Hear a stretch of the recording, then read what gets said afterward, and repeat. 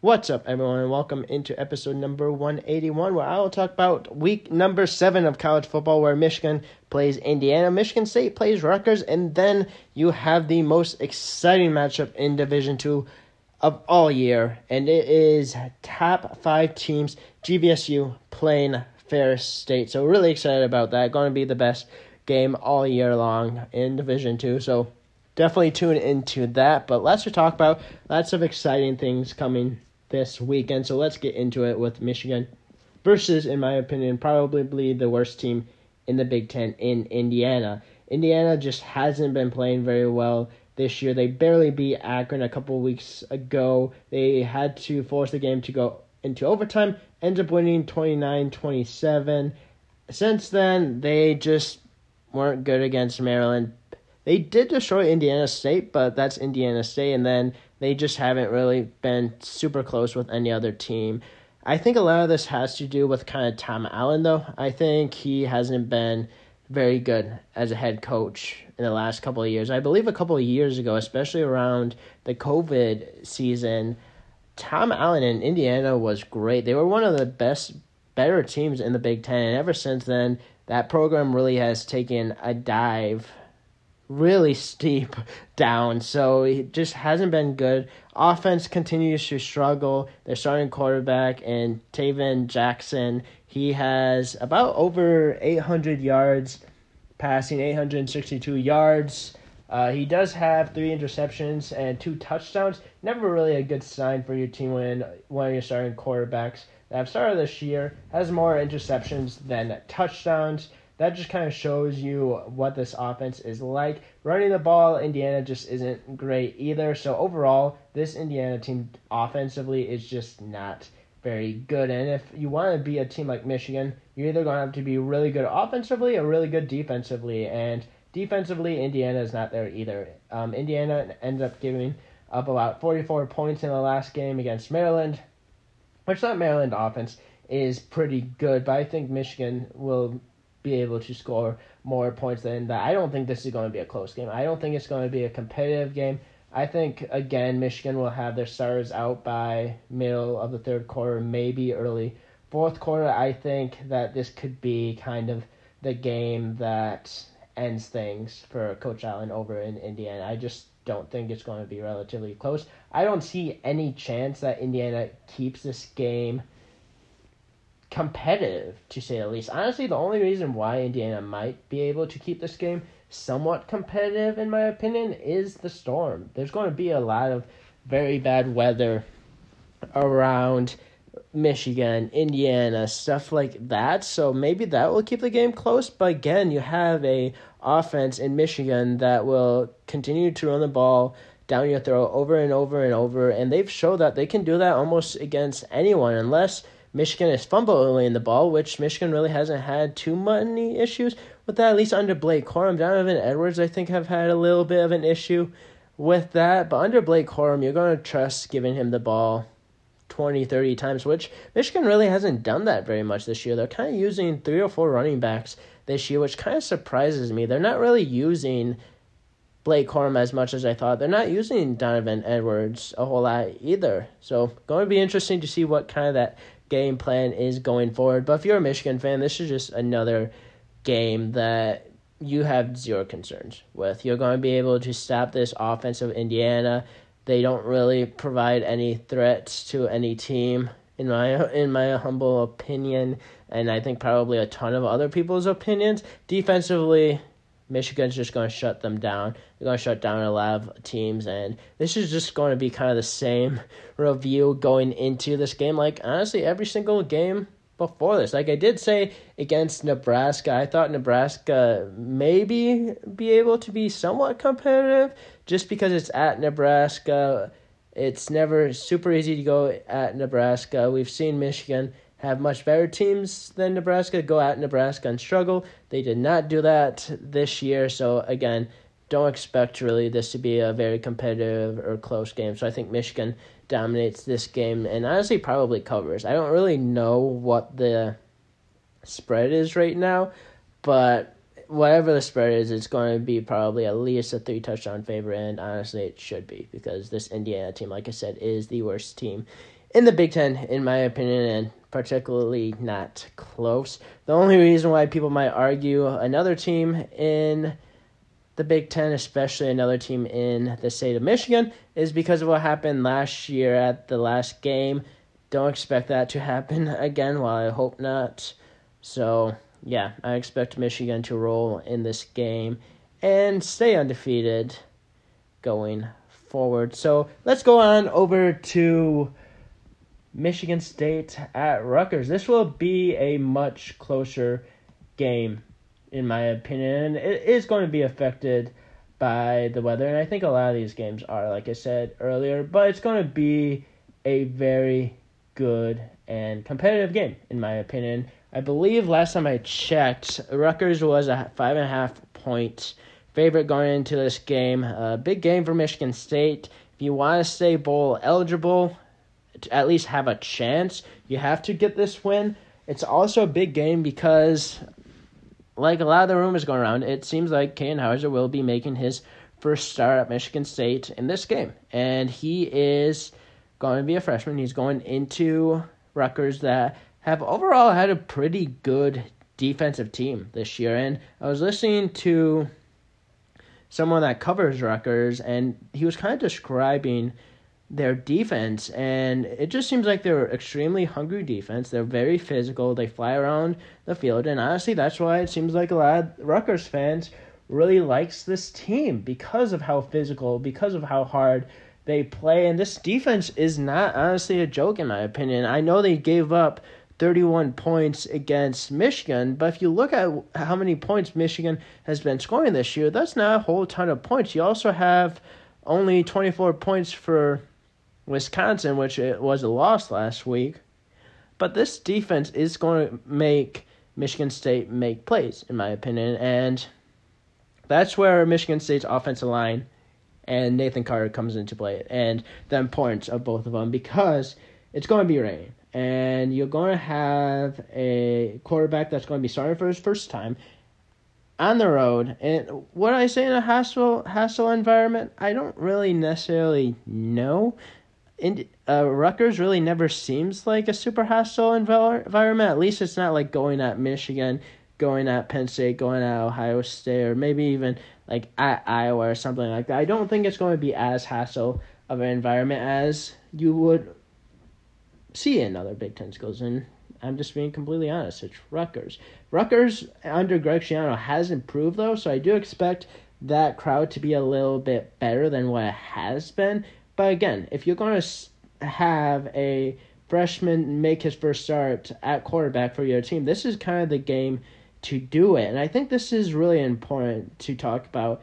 And if you're Harlan Barnett and Kane Hauser, let's say, struggles, like he makes like a bad throw or something, or makes a bad decision, I think the most important thing here is that he has to give Kane Hauser a ton of leash. Like, he can't just like have him struggle for a quarter and then go back to Noah Kim. Like, what kind of message is that sending to Kane Hauser? That's sending, hey, you know what? We gave you a chance, you struggled, but we're going to go back to a quarterback that's already been struggling for the last, 11-plus quarters.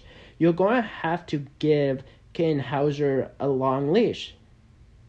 If you do make a move, though, let's say he decides to make a move, I think you have to go to the other quarterback, the other young quarterback in Sam Levitt, because we've already kind of seen what Noah Kim has done this year. We've already seen him struggle for the last 3 games, so you really can't honestly go back to him, in my opinion. But this is a big game, especially for the offensive line for Michigan State, because one, it's going to be raining, and two, this defense is going to be better than what some of the teams that they've seen.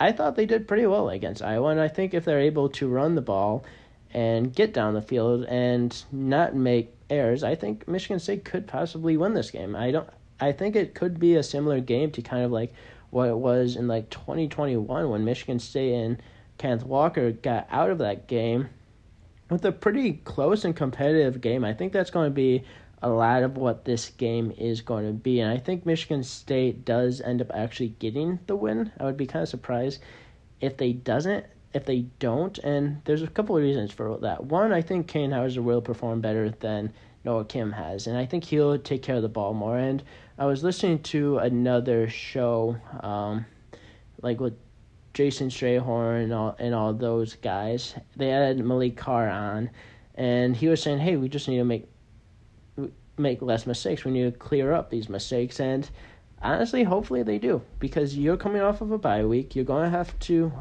fix those things, and if you do fix those things, then maybe you can possibly get the win. The other thing is the importance of stopping Rutgers running the ball. Rutgers offensively is known for their tough physical running ability. It's not known for their quarterback. If you're Michigan State, and this isn't very said very often, especially for the last couple of years, I think you have to make Rutgers throw the ball. One, because of the weather, it's going to be difficult. But two, you have a quarterback in Gavin Wimsatt that hasn't been very good at throwing the ball. He doesn't make a ton of great throws. He makes quite a few errors as well. He's just your average, below average kind of throwing quarterback. He's your dual threat quarterback that is more lethal running the ball and having the ball in his hands than throwing it. And if Michigan State is able to keep him within the pocket contained, then you have a really good chance to be very good defensively. And if you are there and you don't make the mistakes, you force Gavin Wimsatt to throw, you don't have blown coverages, then hey, maybe you get that win. So that's kind of really the keys for Michigan State is, one, you have to be able to run the ball.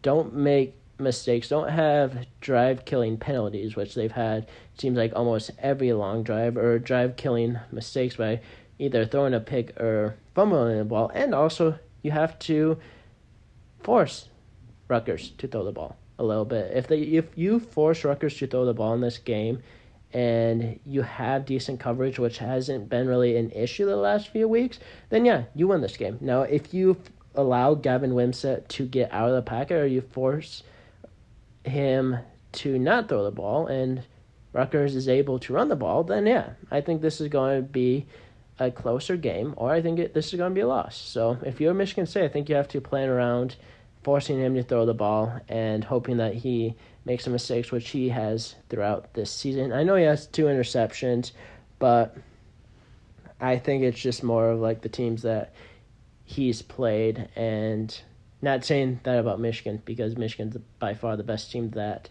he's played this year, but I also think Gavin Wimsatt is just not a great throwing quarterback, and even the Rutgers guy even said that. So he basically said just force him to throw the ball, and you'll probably get in this game. So yeah, that's really it for kind of the Michigan State Rutgers coverage. Last thing I really want to talk about, at least for football, you got GVSU versus Ferris State playing this weekend. Huge game for both of these teams. They're both top 5 teams in the country in Division II. Going to be really exciting. It's been really close the last few years. I believe GVSU, at least last year, has gotten the better of Ferris State, and then Ferris State got the better in the playoffs. So lots to play in this game. Will GVSU defend the GLIAC title, or will Ferris State get it back? But I'm sure no matter what happens, both of these teams will be in the playoffs and probably will run into each other again, because these are top 5 teams talent-wise in the country, and you have both 2 great coaching staffs. You have Tonya Anise that has done great things over at Ferris. He's won back-to-back national championships, and then you also have the new coach over at GVSU as well. That kind of seems like he's continuing the winning over there and playing extremely tough teams, because honestly, GVSU's overall probably has played a tougher schedule than Ferris State, but also Ferris State did go to play FCS powerhouse Montana, so you can at least say they did that. Last thing I want to talk about is Redwings. Redwings had their first game of the year where they ended up losing, I believe, 3-2 in a tough loss. They did get 2 goals, though. They got one from Sprong, which opened up the year with the first goal as a Red Wing. They also got a goal in his first career goal with the Red Wings to Brinkett, which is really awesome to see. But outside of that, they did very well in that first period. The first period, they absolutely dominated. They looked like the much better team. Second period, they got absolutely dominated Jack Hughes ends up scoring 2 goals. One of those goals was just an insane angle. Just shows you how good Jack Hughes is as a hockey player. Third period, they score late. Actually, no, I believe it wasn't 3-2. I believe the Redwings actually scored 3 goals. I think it was more like 3 or 4, I believe. Yeah, but they end up losing this game. And it was a heartbreaking loss. I think Husso played pretty well in this game. But first game of the year, I don't think a lot of overreaction should happen. I've heard they played very well in certain aspects of things, and then they have to clear up certain other things as well. Defensively, I heard outside of Mo Sider and Weldman, I believe, outside of those two, not really great defensively. Offensively, again, kind of issues, hitting the post several times. I believe in the first period they hit the post 2 or 3 times, and at least they did that throughout the game. So going to have to convert on those chances as well. But yeah, that's kind of really it for episode number 181. Let's to talk about biggest game this weekend in college football has to be Oregon versus Washington. That's going to be an absolutely spectacular game. Those are top teams in this country, and wish I could be watching that, but we'll be watching a couple other games. So, yeah, that's it for episode number 181. Hopefully you enjoyed listening to the episode. Before I end it, I want to talk last thing about Michigan State basketball. Midnight Madness is tonight. Basketball is finally back. I believe they play their first game in like 13 days. It's like a exhibition against Hillsdale. So, got a little while. I believe it's like 30 days until actual games start, but Midnight Madness is a go for Michigan State. Going to watch some of those new players, see the new team, going to get excited. So yeah, we got Michigan State basketball. Michigan basketball is starting up soon as well. They're at least practicing. I don't exactly know right now when their first exhibition game is. Definitely should check that out. But yeah, that's it for episode number 181. Hopefully you enjoy this weekend's games. And next week, we got Hate Week between Michigan State and Michigan.